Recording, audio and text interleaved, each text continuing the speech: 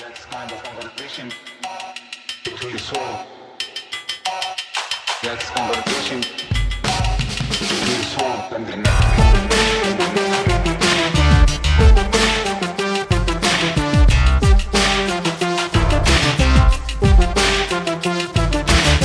Hello, Prestige Heads, and welcome to American Prestige. I'm Danny Bessner, here as always with my friend and comrade Derek Davison, and we're excited to welcome back to the podcast Margaret O'Mara.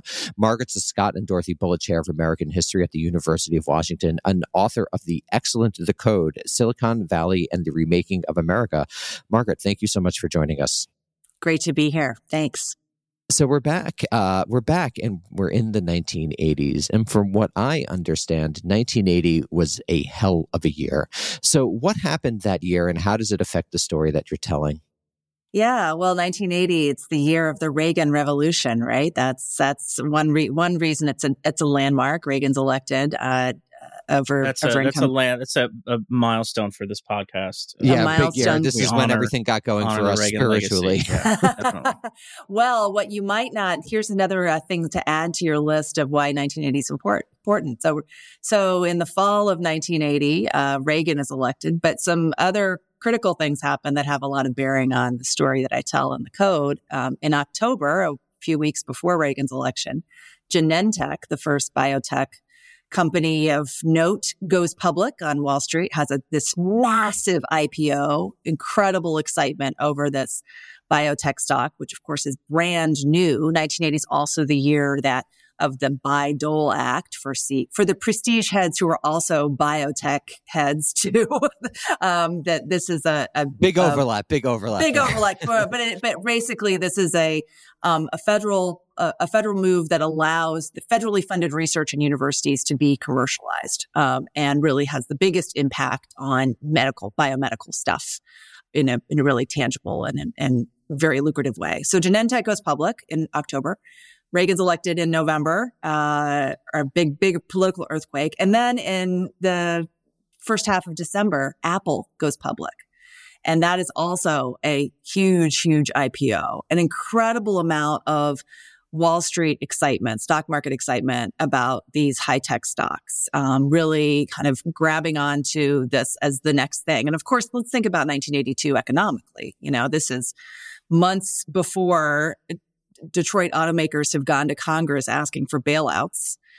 This is not bleak times for American manufacturing. The competition with Japan is escalating and East Asia generally. And now out of the ashes of that come this good news story of these companies rising like phoenix from the ashes of stagflation, IT or personal computers and biotech. And it's not just, hey, there's a big upside here. These companies are venture backed. They're financed in unusual ways. They're led by, particularly in the case of Apple, led by a very unconventional leadership. The figurehead is Steve Jobs, who's at that point still in his 20s and has started wearing a tie, but kind of in a casual. He's still a pretty casual, floppy-haired CEO, and really talking about this company not just being a product you buy. Computers are no longer boring. All of a sudden, they're these portals to empowerment and. You can be creative on desktop computers. The famous ad that a few months before the IPO and the run up to the IPO of Apple, the company runs full page ads in the Wall Street Journal and other papers that people who are not computer nerds read. And it's these big full page ads that feature Steve Jobs. And the headline says, think of the computer. When we invented the personal computer, we invented a bicycle for the mind. And that's just a great metaphor of, what you can do with this machine. It is not just this utilitarian device, even though really it was. The thing that made Apple so promising from investors' perspective was that now there were spreadsheet programs and programs that would make it a useful work computer, not just a toy to play around with. Could we talk a little about the structural level? Because this is a big transition in the history of American capitalism from a Fordist to a full-on neoliberal economy. You know, Reagan has his two famous tax cuts. There's ideological work done by like Milton Friedman and Arthur Laffer. And then also, as you said, like American business, the traditional American business, car manufacturing is like really down. There's also this big shift to credit that happens in the late 1970s. There's stagflation. So how does this new industry fit into this larger transition in American capitalism from the investor perspective? Because my layperson's understanding, again, is that like, particularly in the last 20 years, tech becomes like the American industry. And that shift begins to happen now. So I was wondering if you could talk about that for a second. Yeah. Well, I mean, there are a number of salient differences, but you know, and there are a lot of things that the tech industry is kind of in step with in terms of the political climate and what both political parties need. For one, I mean, one of the things that historians and have focused so much on Republicans in the 1980s, and really are now beginning to talk more about Democrats in the 80s, and this high tech story is very much part of that. But we think about the companies themselves, kind of going to your question of, how is this changing capitalism? Well, the companies they are at this point, we are still talking mainly about hardware manufacturing, building things. Microsoft is founded in 1976. It is a software company, and there are video game companies and things, but that kind of software piece is still something that's a very nascent industry. Microsoft doesn't go public until 1986, and really doesn't become Microsoft with the giant company, the force that it becomes really until the 1990s with Windows, even though it's very significant before then. But even though they are manufacturing things, a company like Apple or other personal computer makers, including, let's keep in mind the market leaders at this time are Texas Instruments and not Apple. Apple had a good chunk of the market. It was very sexy and glam, but it was not the market leader. It was kind of expensive, for one, that there were better, cheaper machines to buy. And then, of course, IBM comes in with its personal computer in 1981 and immediately becomes the market leader because it's IBM. They're so dominant in business computing at that point. But even the way that these devices are made, and also the microchips that go into the computers, that's the other big industry of Silicon Valley itself in the 60s and 70s and the 80s, is the manufacturing, the labor is very different. So that's one big difference. And one thing that the policymakers of both parties seize upon, right? One of the problems of American manufacturing is all those unionized workers that are really expensive and aging and recalcitrant and difficult to scale down and scale up. And in this new sort of global flexible capitalism, these computer manufacturers, hardware manufacturers, and microchip makers are very flexible. They have been outsourcing labor to East Asia since the 1960s. The Fairchild Semiconductor opens its first Hong Kong plant in 1963.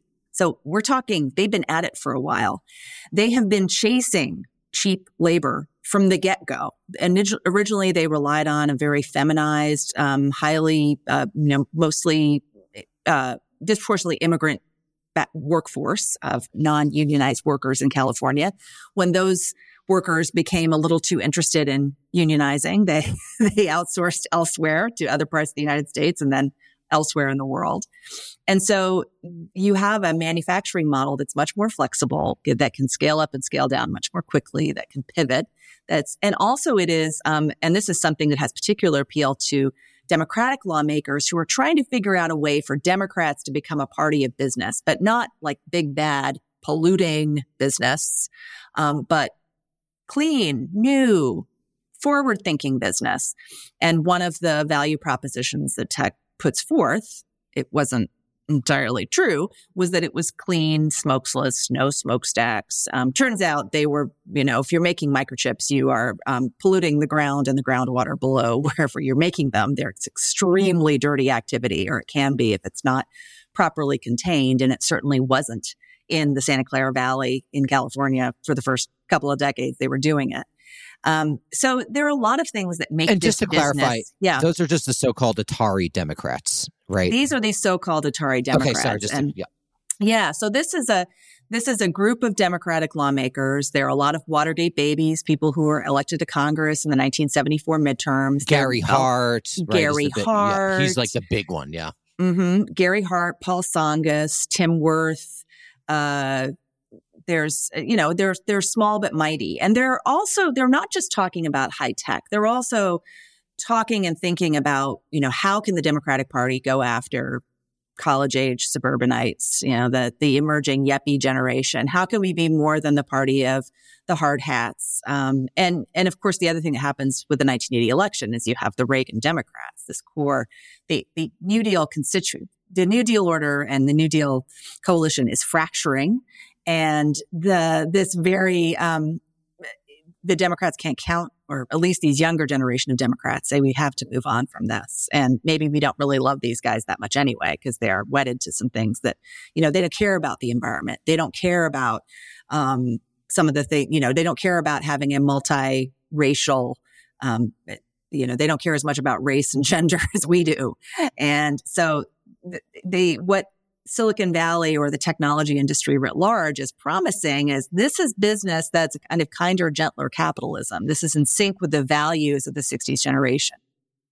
So a question that I have that's a bit far afield, but I'm just curious what you think about it. So to me, again, as a layperson looking at the 1980s, you see all this culture of, electronic sounds, computer sounds become big in music. They become big in movies. And it reminds me a lot of the 1920s when people talked about man-machine interaction.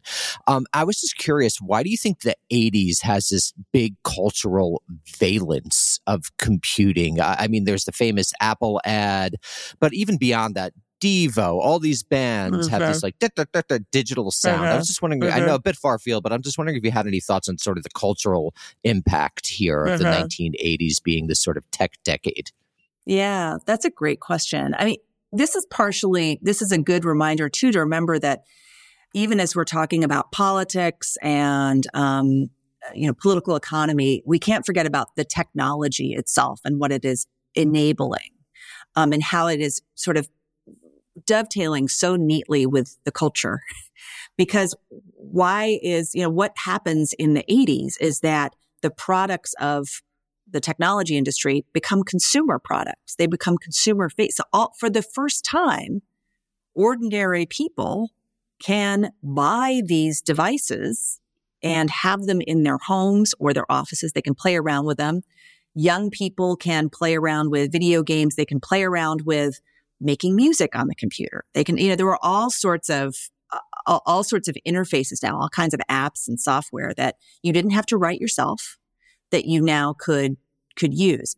And also more broadly so spilling out into other industries that don't have to do, that aren't classically computer hardware or software.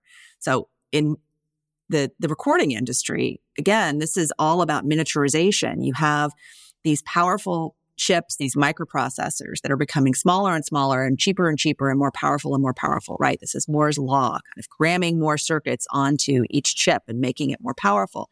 And so as the price drives down, you now can have a synthesizer that is at a price point that is no longer, it is something that a up and coming band could buy.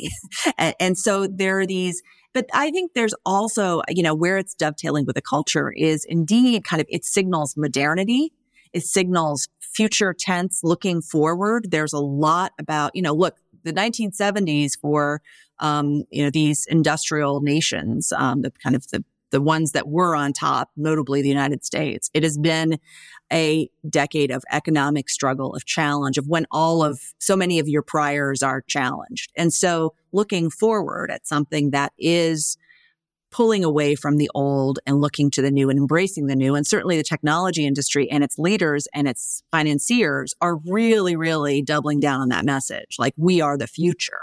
We are looking forward. We are not dragged down by the past and these old institutions. And it's very closely connected to kind of anti-bureaucratic impulse that's that's coursing through American culture in particular at this moment across the political spectrum. Anti-institutional, like you want to have the power in your own hands. The individual can manipulate these devices and create entirely new things.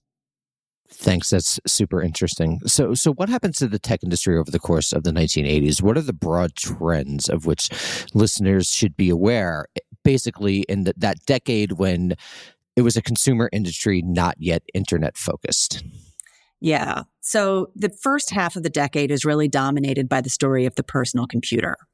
The personal computer as a device in homes and in offices and in schools. And those are the three big markets, schools and then higher education as part of that educational piece. There is a war for, among, hardware manufacturers for who's going to dominate. In the beginning, it's these small companies, including Apple and also existing electronics manufacturers, like Tandy, which is also Radio Shack. Unsurprisingly, Radio Shack was a place when personal computing was still in its hobbyist phase and people were building their own machines in the early days. They would go to Radio Shack and buy the parts, right? So then Radio Shack was like, oh, if people are buying the parts, why don't we just, build a computer? And so they built really cheap, very popular devices, the TRS-80, known as the Trash 80, which was this really cheap but utilitarian machine.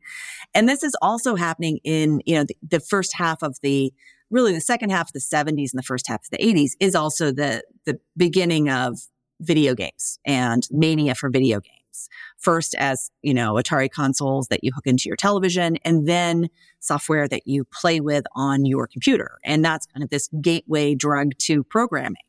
So think about, for example, some, teen movies from the early 80s and how computers figure in them and who's using them, right? So War Games is a great, what a fantastic, if anyone has not watched War Games and either ever or in, recent years, watch it again. There's a lot going on. You got, nuclear war, the end of the Cold War, computing, gender, bureaucracy, power, AI, robot overlords. It's all in there. It's great. And Matthew Broderick with his sidekick, Ali Sheedy, who doesn't get to touch the computer, but she's very helpful. And that's telling. But there are also, even more kind of films like, Weird Science and Revenge of the Nerds. And all of a sudden, these kind of nerdy guys who can play around with computers and build cool things are suddenly part of the culture. But there's a real market to this. I mean, there is a lot of money being made. One of the things, and the other company that's on the ascent or really defining what the decade and what will happen after become, of course, is Microsoft, which has also in the fateful year of 1980, has the great good fortune to strike a deal with IBM to write the operating systems and software for its new personal computer, because IBM was hustling to bring this hardware to market, didn't have time to develop its own software, which previously it always bundled the software with whatever it sold. And so Microsoft gets this and also cuts a deal that says, okay, IBM, all of the design of the hardware here cannot only, IBM has to agree to let other companies build clones of this hardware. So that's our software can also run on it. And that creates an entire industry. So companies like Compaq and then later Dell and others are building IBM clones. That's the, Windows, what we know now as Windows devices. So now we still live in a world that's bifurcated on the desktop between Windows and Mac. And that world is set in place in the early 80s. Is there any, again, layperson, I always heard about like Windows fighting with Mac, like Gates stole it from Jobs. How does that relationship between these two giant software companies develop over the course, sorry, not software, software and a hardware company develop over the course of the 80s? Yeah. Well, we remember, or at least pop culture reminds us of the enmity and the rivalry between the two, Jobs and Gates. But what is forgotten is that actually at the beginning, they were very important business collaborators and partners, that Microsoft wrote software for Apple machines, that there was, a real close partnership. And that broke apart when Microsoft, released Windows, which was using a graphical user interface, essentially poaching what the Mac was doing. But of course, that where both of those, the original idea for both of those things came from Xerox PARC, developed in the decade before, where all these folks were messing around on Xerox's payroll, and that's where the graphical user interface is developed. So continues to be a, who stole what from whom. And Gates has come back to Jobs, who said, you're stealing our stuff, saying, essentially you stole it first. Like, this is not a, I'm just iterating. And that, of course, this is the something that I think is really important to remember about all these companies. There's a lot of overemphasis on innovation and invention. They're innovators, and we can kind of parse, like, what does innovation really mean? But if we kind of go down to, like, are they inventors, right? Okay, so Thomas Edison was an inventor. 1,700 patents. He's just making stuff and patenting it and original. Yes. Okay. Fast forward to Jobs and Gates. They're not Thomas Edison. They are many other fabulous, amazing things, but what they are doing is they're iterating on someone else's invention, and they're finding a way to bring it to market and to scale it, which in itself is as important, if not more, than actually inventing. But there's actually not a lot of innovation or invention that's going on in these companies at any point. And today as well, that's also a question of, like, why don't these companies innovate anymore? And you're like, they were maybe innovating in the, maybe when they were graduate students, they were creating new things. But these companies are not, what they are because they invented something and they were the first ones to do it. They took someone else's stuff and they figured out a way to make it a mass market product. Peter Thiel is going to be so angry at us for this. This is not the editorial position of American Prestige. Yeah, I Elon, hope he doesn't please don't remove pick his us off partnership. Twitter. Yeah, he's funding this. Yeah. What's the name of his company? Mithril, some like Lord of the Rings thing. Palantir. Yeah, it is all Lord of the Rings. Yeah. Exactly. So cool. So what do we have to know before we get into the internet? Because obviously, I think we're going to talk about the rise of the internet and where that came from, and we could talk about that in terms of innovation. But where are these companies standing sort of on the precipice of the 1990s? Well, we need to know two things. And the one thing we do need to know is we need to remember Japan.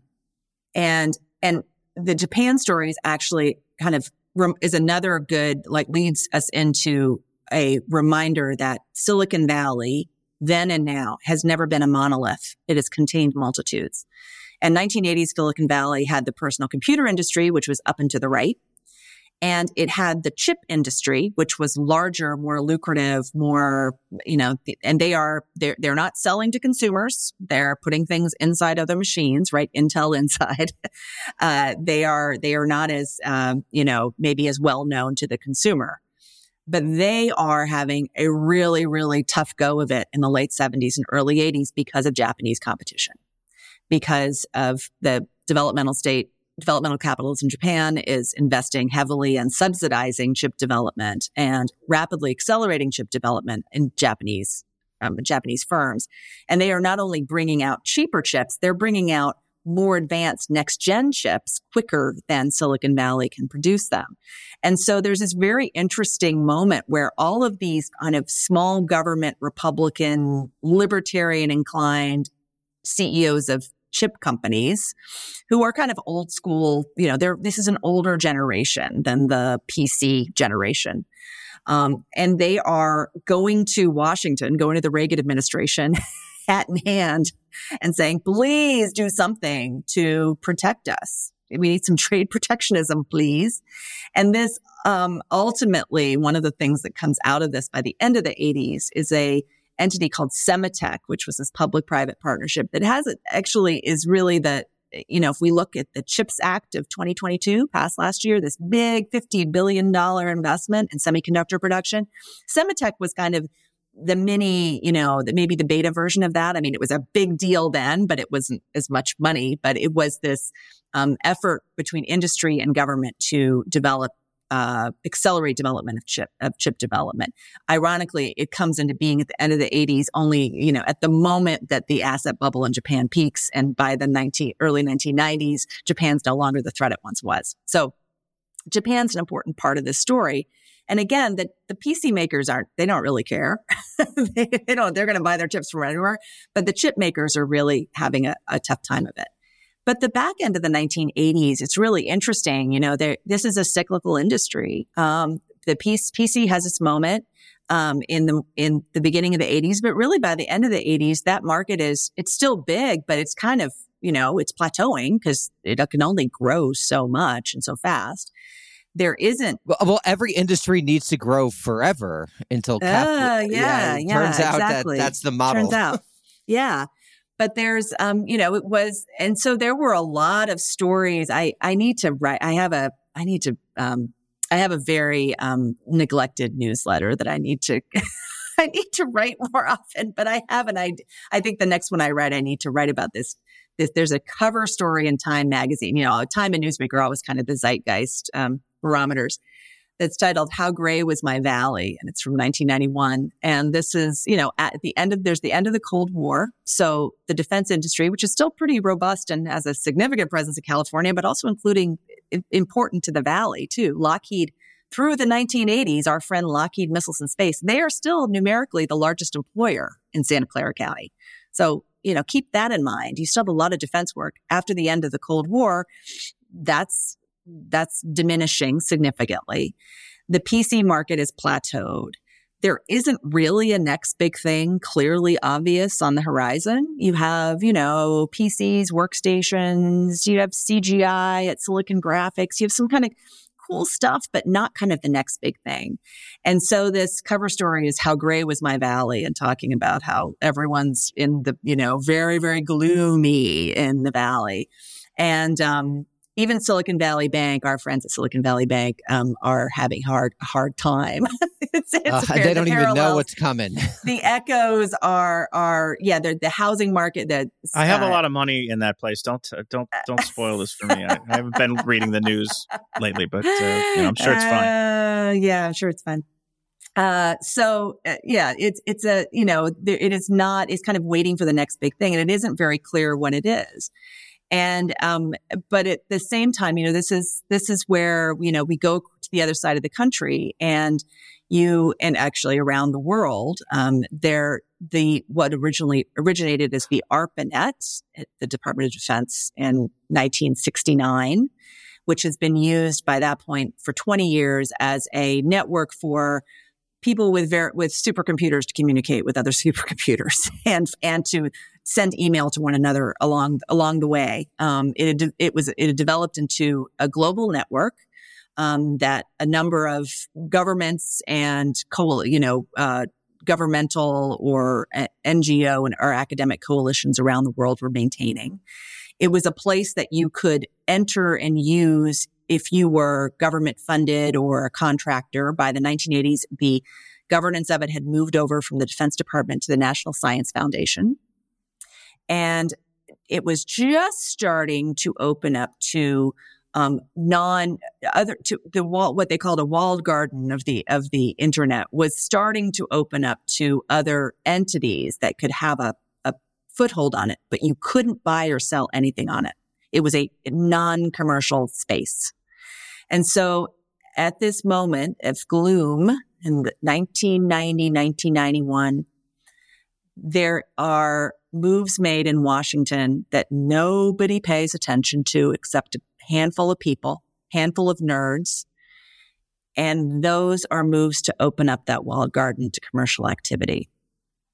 And so here's another great confluence for you. And we all lived happily ever after. And we all lived happily ever after. Now, so thinking, let's to situate this story in geopolitics. And this is kind of one of those, those funny kind of accidents of timing that so delight people like us, right? December 1991. This is the week that Boris Yeltsin et al. Are meeting to officially dissolve the Soviet Union. The week that it goes away. I think it's either the day before or the day after. George H.W. Bush, President Bush, the first President Bush, signs into law the Supercomputing and High-Power Computing Act of 1991. Nobody's paying attention. But that law, co-sponsored by Senator Al Gore of Tennessee, It did not invent the internet, but it enabled the commercial internet. It enabled the internet as we know it to happen. And that those two things happening, and think about that, like kind of this the confluence of, the post-Cold War world and how technology companies, American technology companies, and particularly Californian and Seattleite technology companies have shaped that world, what influence they continue to have on it. And that coming into being at almost the exact same time that the old world is officially going away. It's again, another fodder for my newsletter, if I ever write it. Hello, Prestige Heads. Danny here. And I wanted to tell you about this great product that I've actually been using for the past several months, and that's Aura Digital Frames. Now, you may have heard on the podcast recently a baby in the background, and it is indeed true that I've recently had a kid. But my parents, unfortunately, and like many of us, live pretty far away. But one way I've been able to update them on my baby's life is with Aura Digital Frames. I've been constantly sending them photos of him in all states, crying, laughing, what have you. And I can tell they really love it because they constantly ask for more photos. It's really been an amazing way for us to stay in touch and for them to feel like they're able to watch my baby grow up in a real way. It's an awesome way to stay in contact with people you love who might not live super close. And other people agree. Aura Frames was named the best digital photo frame by Wirecutter, and Fast Company said the simple, stylish digital picture frame can replace social media in your life, which is good for all of you, I know. Moreover, from now through Black Friday and Cyber Monday, you can visit auraframes.com and get $40 off their best-selling Carver matte frame with the code PRESTIGE. This is their best deal of the year, so get yours now. That's auraframes.com with the promo code PRESTIGE. And as always, terms and conditions apply. So, Margaret, I'm sorry to. This kind of pulls us out of the chronological narrative, but I have to ask this because you talked about the, I would say self-delusion. I mean, you could use a different term, but that many Silicon Valley titans have, that they're all great inventors, and how that's not really the case. And I have to ask about the other great self-delusion, which is that these guys all seem to believe that they are rugged individualist industrialists who want government to get off their backs, and we don't. All we need is to be allowed to do our thing. Where does that develop, given the history of this place? The internet's, as you say, built on ARPANET, which is a massive government project. You have chip manufacturers who, when things get rough, they run to the government and say, we need protectionism. Mm-hmm. Where does this sense of like we're somehow independent from the government and stand apart from it and don't need it come from? Mm-hmm. Well, this is what makes this such an American story, which is the United States has always built government by stealth, right? We have a welfare state that kind of bubbles underneath the surface that, what most people identify as quote unquote welfare are means tested benefits that go to people below a certain income threshold, and they're pretty stigmatized. But in fact, everyone is a welfare recipient of some kind, right? Benefiting from government, public spending. And Silicon Valley is no different. The way that, yes, it was built by the defense spending, but that defense spending flowed indirectly through universities to private companies, defense contractors and subcontractors and subcontractors. And this ecosystem was, always, one step removed. In the 1970s, that defense kind of beating heart becomes less obvious, and the Valley and the industry is less dependent on it. But what also was happening in the 1980s at this moment of great excitement about these new industries, again, Democrats and Republicans being like, this is the future.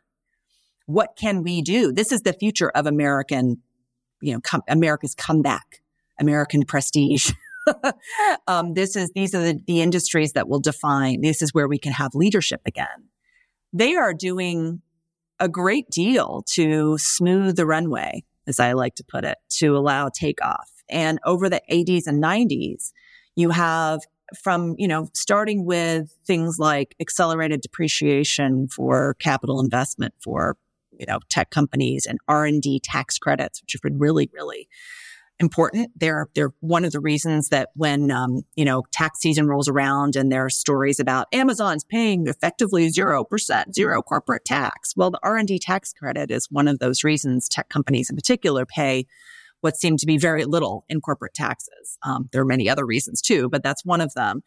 And going into the 1990s, even this moment of commercializing the internet, it is done with a kind of federal orchestration and blessing, but it is very much allowed to be a privately directed project, where, you have private sector internet service providers. You have, this is not a public utility. And it could have been. I mean, there were conversations, if you dial back to the late 60s and 1970s, when computer communication was first a thing, when it was still time sharing and, it was not internet based, but there was conversation about, well, should this be like we do telephony? Should this be a public utility? Should this be like the electric company and regulated as such, where you do have private companies, but it's highly regulated. And this is, so let's also think about the timing, right? This is the 80s and the early 90s. 12 years of Republicans in the White House. Democrats are moving to the center. Centrist Democrats are in ascendance. The Democrats have been, 1984 and 1988, they take those two lessons and they realize the only way we're going to get back to the White House is with a new, new faces and a new stance that, among other things, is more friendly, seeming more friendly to the private sector, and is letting the private sector, neoliberalism is something that is in fashion across the political spectrum. And so the timing of, and that's why I really love this, the dovetailing, the confluence of technology, politics, markets, they're all just working in sync with one another, and culture, and this desire, at a very individual or partisan or group level or industry level to do certain things. They're all working in concert. So you essentially get a very privatized system that is enabled by public policy. But it's also policymakers themselves are cheering along the cowboy imagery, the rugged individualist. I mean, this is not something, and it's not, if we dial back to the 19th century and, there are plenty of instances of the kind of, pull yourself up by your own bootstraps and emphasizing the individual over the collective. But this is, really in response to what's seen as a failure of the New Deal order and the limits of Keynesian economics that, the 80s and the 90s are living the aftermath of the 1960s and 70s. And the people who are increasingly in charge, are of that generation, this, baby boom generation. Bill Clinton's the first baby boom president, and Al Gore is his vice president. And Gore is actually a very, very critical, pivotal figure in this. I mean, he and actually Newt Gingrich and Al Gore were some of the very few people in Congress in the 1980s who were paying any attention to this stuff. And then in the 1990s, they end up being Speaker of the House and Vice President. So it's not surprising that, you have this, a very, very receptive bipartisan audience for what Silicon Valley is selling in the 90s. So how does the internet reshape this industry? Two things: pivot from hardware to software, and money. Big money. The 1990s is when Silicon Valley becomes the new Wall Street. It becomes the place where MBAs graduate and they're like, should I go work in an investment bank, or should I go work at a place like Microsoft or a startup in the Silicon Valley, some .com with a weird name, with an exclamation point at the end. And they're often choosing that weird sounding .com. And in some cases, that is a very good bet. And the pivot from hardware to software is a really, really important one, because that really just changes so much about scale, about what you need, what the tech is, what tech and what it and how it is created and what sort of workforce is there and visible.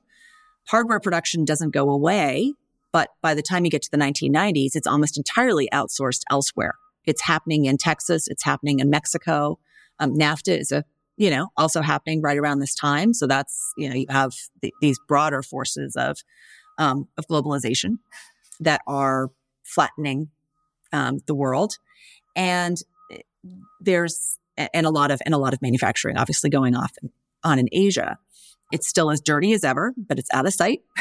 So, and now Silicon Valley itself becomes a place that is its visible workforce, tech workforce is white collar. It's white collar professionals, college educated professionals, and it is a software. The profits, everything is faster.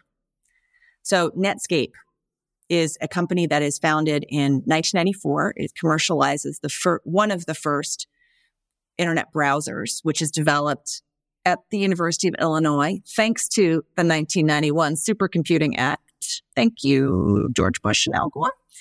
And it is, the group of graduate students and faculty who develop it. Some of them move out to the Valley. One of them, notably, Mark Andreessen, who's now a leading and very well-known venture capitalist, moves out to the Valley not to immediately commercialize Mosaic, which is what the browser was called. He's just going out because he realizes this is, I could do something. And then very quickly, the powers that be in Silicon Valley, venture capitalists, the people who are picking winners of the new generation, who are looking for the next big thing, see Mosaic and say, the commercial version of this could be something. Because this is this portal, the problem with the internet, it might be open now to anyone who wants it, but most people don't understand how to get in. If anyone listening is old school enough to remember accessing the internet before something like Netscape, before a browser, it was, kind of like, it was a DOS environment. You were typing in commands. There was not a graphical user interface or not something that was as accessible or legible to someone who was not already familiar with computer programming. I've got some seaplanes in the background, just background noise to give you some Seattle sense of place. So I apologize for that. But there's so Netscape is founded in 1994. It's Andreessen, but not Andreessen alone. It's financed by Kleiner Perkins, which is one of at this point, kind of very successful, well-established venture capital firm. Andreessen is supervised by someone who's brought in as a CEO, Jim Barksdale, and Jim Clark, who's another sort of seasoned Valley hand who are older and know how to run companies. And Netscape in 14 months later is going public in this huge IPO that kicks off the dot-com boom. Now, it was huge. It was, by the standards of the past decade, tiny. It was about, in 2023 dollars, around $3 billion IPO. So it's really small, but it was a big deal. And then it's just off to the races. What is this dot-com boom that everyone talks about actually? The dot-com boom is it's the greatest time in American history, Danny. I mean, come on. Yeah. That's what it is. It goes without saying. It kicks off really in earnest in 1990. Well, the Netscape IPOs in 1995. It's kind of, let's say, 95, 96 through 99, 2000. So it's a pretty brief period of stock market excitement and euphoria, media hype and excitement over these brand new companies with funny names that are commercializing the internet. They're basically software apps for the internet. And there are also some companies like Cisco that's providing, networking routers. And again, the hardware is still very important. Not as sexy, not getting as much attention. But these companies are, just as Jobs and Gates a decade earlier, they're led by these very young men in, again, Time Magazine, Zeitgeist. One of my favorite Time Magazine covers is of Mark Andreessen sitting on a golden throne, barefoot because, tech. They're always photographed barefoot, grinning ear to ear. And it's kind of talking about I think that the term that I think is only used on the cover of this magazine because it is the silliest word ever, instantaires, meaning instant millionaires. Anyway. So now it's all about money. It's not just, oh, this tech is cool. People are making so much money. Like they're making a lot of money. It's mostly on paper. But this gold rush is... That was my question. What is like the mechanics of it? Is it real money? Because I feel like the economy just becomes completely disconnected from anything starting in the 1990s. So what did you say people are making money? What are they actually making? Is this financialized bullshit money? Is it real money? Are people buying this product and using it and actually generating dollars? Well, if your timing is right, you can actually get some liquidity out of it. But what's happening is a company is having a Wall Street offering. The stock is being run up really, really high. The employees of said company hold stock options. And if their stock options mature and they can sell them when that run up is happening, then they cash out and they get lots of money. What happens in most cases is that these young 20-somethings have a moment where they're worth technically, based on the stock price at that moment, that they can't sell yet because it's still locked up. They have what's known in the Valley as golden handcuffs. So you get a kind of tranche of stock, over 4 years, like every year you get a bit more. So to keep people from job hopping. But, you could have a net worth of many, many millions of dollars. Now, that's all, it's all funny money. It's all fake.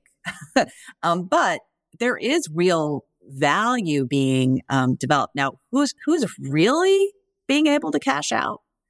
Who's really getting real money out of this? It's the venture capitalists who are very early investors in these companies, who invest money for a percentage of ownership of the company, who are in a position upon the IPO to exit and get their take.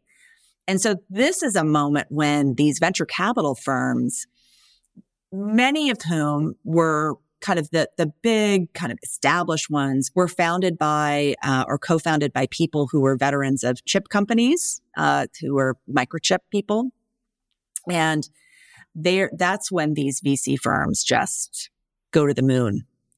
And that's when and then they have a lot of money to now reinvest in and cred. So they have these limited partners that want to come in and I want to be in your next fund because you made so much money on Yahoo or Netscape or Amazon. And so the people who really don't get any upside from the dot-com boom are often the retail investors, the ordinary people who are opening E-Trade accounts. That was another dot-com darling itself, that kind of allowing people to suddenly become day traders and buy and trade stock. This is a repeat of the 1920s, right? Where they come in and they're coming in as the hype is cresting. And then they're there for when it all crashes down and they find themselves underwater. Before we get to the crash, how is the culture of the tech industry transforming? So there's always this individual entrepreneur sort of vibey, hippie thing going on, particularly in the 70s. It becomes a bit more corporatized in the 80s. But now we're getting into a time I remember, and, this is kind of pre-Facebook campus, Google campus. But what's happening in this interregnum in terms of the business culture of Silicon Valley and the tech industry there? Yeah. Well, you have a lot of companies that are run by very young men who are software developers and engineers. So it's actually a different skill set than the hardware engineers, electrical engineers that were company founders or executives in the first couple of generations of companies. It's a different skill set. Steve Wozniak was, able to build this beautiful, beautiful motherboard that went inside the Apple II. He was a hardware designer. The darlings of, someone like Mark Andreessen is not a hardware person. He's a software person. He's a software engineer. He's a computer scientist. Computer science is a discipline and, its adjacent, skill sets become very, very valuable if you're a full stack engineer. It's a moment when, engineers, software engineers kind of become the center of the action. It's a very engineer-driven culture, but the people who are really providing the money and the mentorship, the venture capitalists, are many of them veterans of the chip industry and perhaps also the personal computer industry. And they're instilling a kind of a business ethos that was very much crafted in that earlier era of chip making, which has always been characterized by moving fast, maybe not explicitly saying you're breaking things, but moving fast and having sharp elbows to get yourself, be first to market and try and enlarge your market position as quickly as possible. Growing fast is a ethos that is these very young men who don't know anything about running businesses are being encouraged to do. They're being encouraged to grow fast, partially because it's a fast moving industry. And if you aren't fast, if you aren't first, there's going to be no point. But also because the market is moving fast and there's so much hype. The hype cycle it's going really, really at a high pitch. And it's interesting because someone like, for example, actually Jeff Bezos and Amazon is this kind of unusual, and gets a lot of heat for it at various points he's a fast moving guy too, but also was a very kind of I've got a long-term plan sort of person. And I'm looking towards, I'm selling books now, but really what we want to do is sell everything later. And that was something that caused, that there was some challenge there Amazon and we'll talk about the crash in a minute, but, Amazon was a .com darling, and then it was Amazon.bomb. It was this poster child for look how hypey everything was.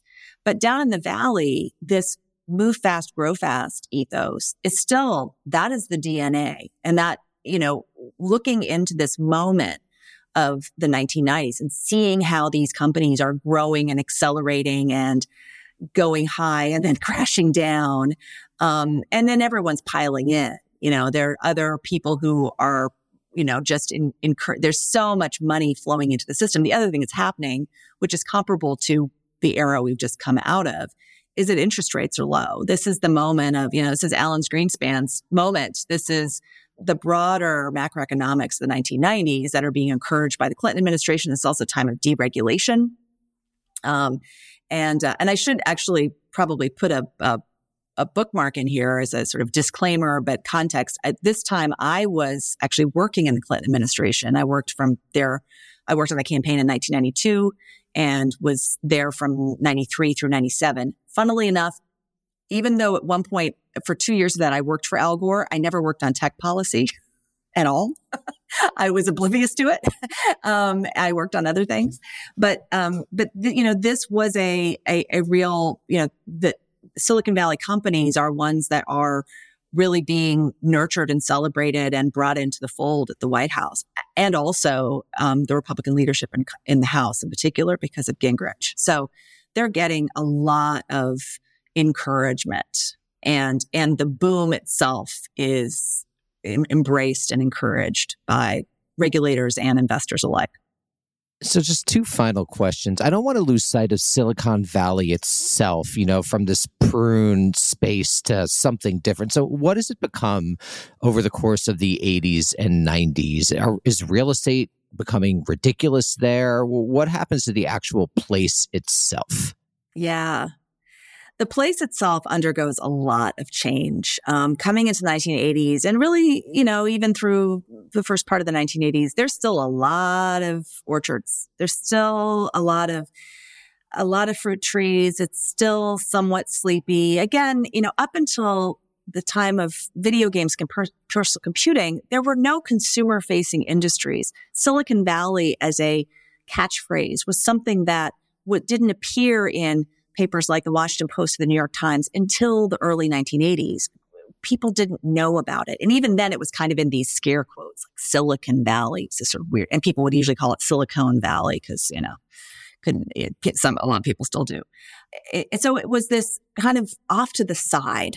And even through the 1990s, to be honest, it was still somewhat off to the side of the main action of American capitalism. If you opened the business section of the New York Times, the B1 stories, even through most of the 1990s, were not going to be about tech companies. Maybe in the late 90s, with the height of the dot-com boom, there was more and more reporting. The New York Times didn't even have a tech reporter or someone defined as that until the early 1980s. They had people writing about tech, but that wasn't like, this is your beat, right? So this was not a big thing. By the time you get to the dot-com bust, there is, the story is, oh, wow, this was irrational exuberance. This was another tulip mania. This is, wow, that was crazy. Okay, moving on. What's kind of actually left behind is, yes, a lot of companies going out of business, a lot of pink slick parties, a lot of MBAs now kind of picking up and packing up their San Francisco apartments and going somewhere else. But you also have a venture capital community, venture capital firms as a whole, who are exiting the dot-com boom with a lot more money than they started. And you're also exiting the 1990s with the internet having proven its many use cases. That even though there were a lot of things that flopped, like selling dog food on the internet, not going to work in 1999, 2000, because there wasn't the infrastructure.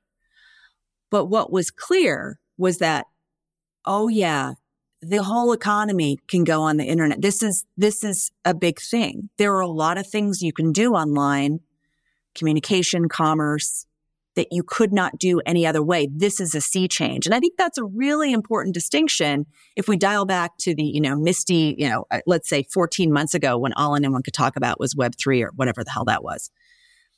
That one of the reasons that it was, whatever the hell it was, there wasn't really a use case for like, okay, so why is the blockchain, like, what can you do that you couldn't do on the internet? And that's why the internet was so transformative. So even, coming into this century, there is a lot of physical infrastructure as well as, companies that are left. Yes, the dizzying stock prices go down, but there's still a lot of there, and that becomes the foundation for what comes next. That's a perfect place to end. Margaret O'Mara, everyone pick up the code. Thank you so much for joining us. It's been a real pleasure. It's been fun. Thanks.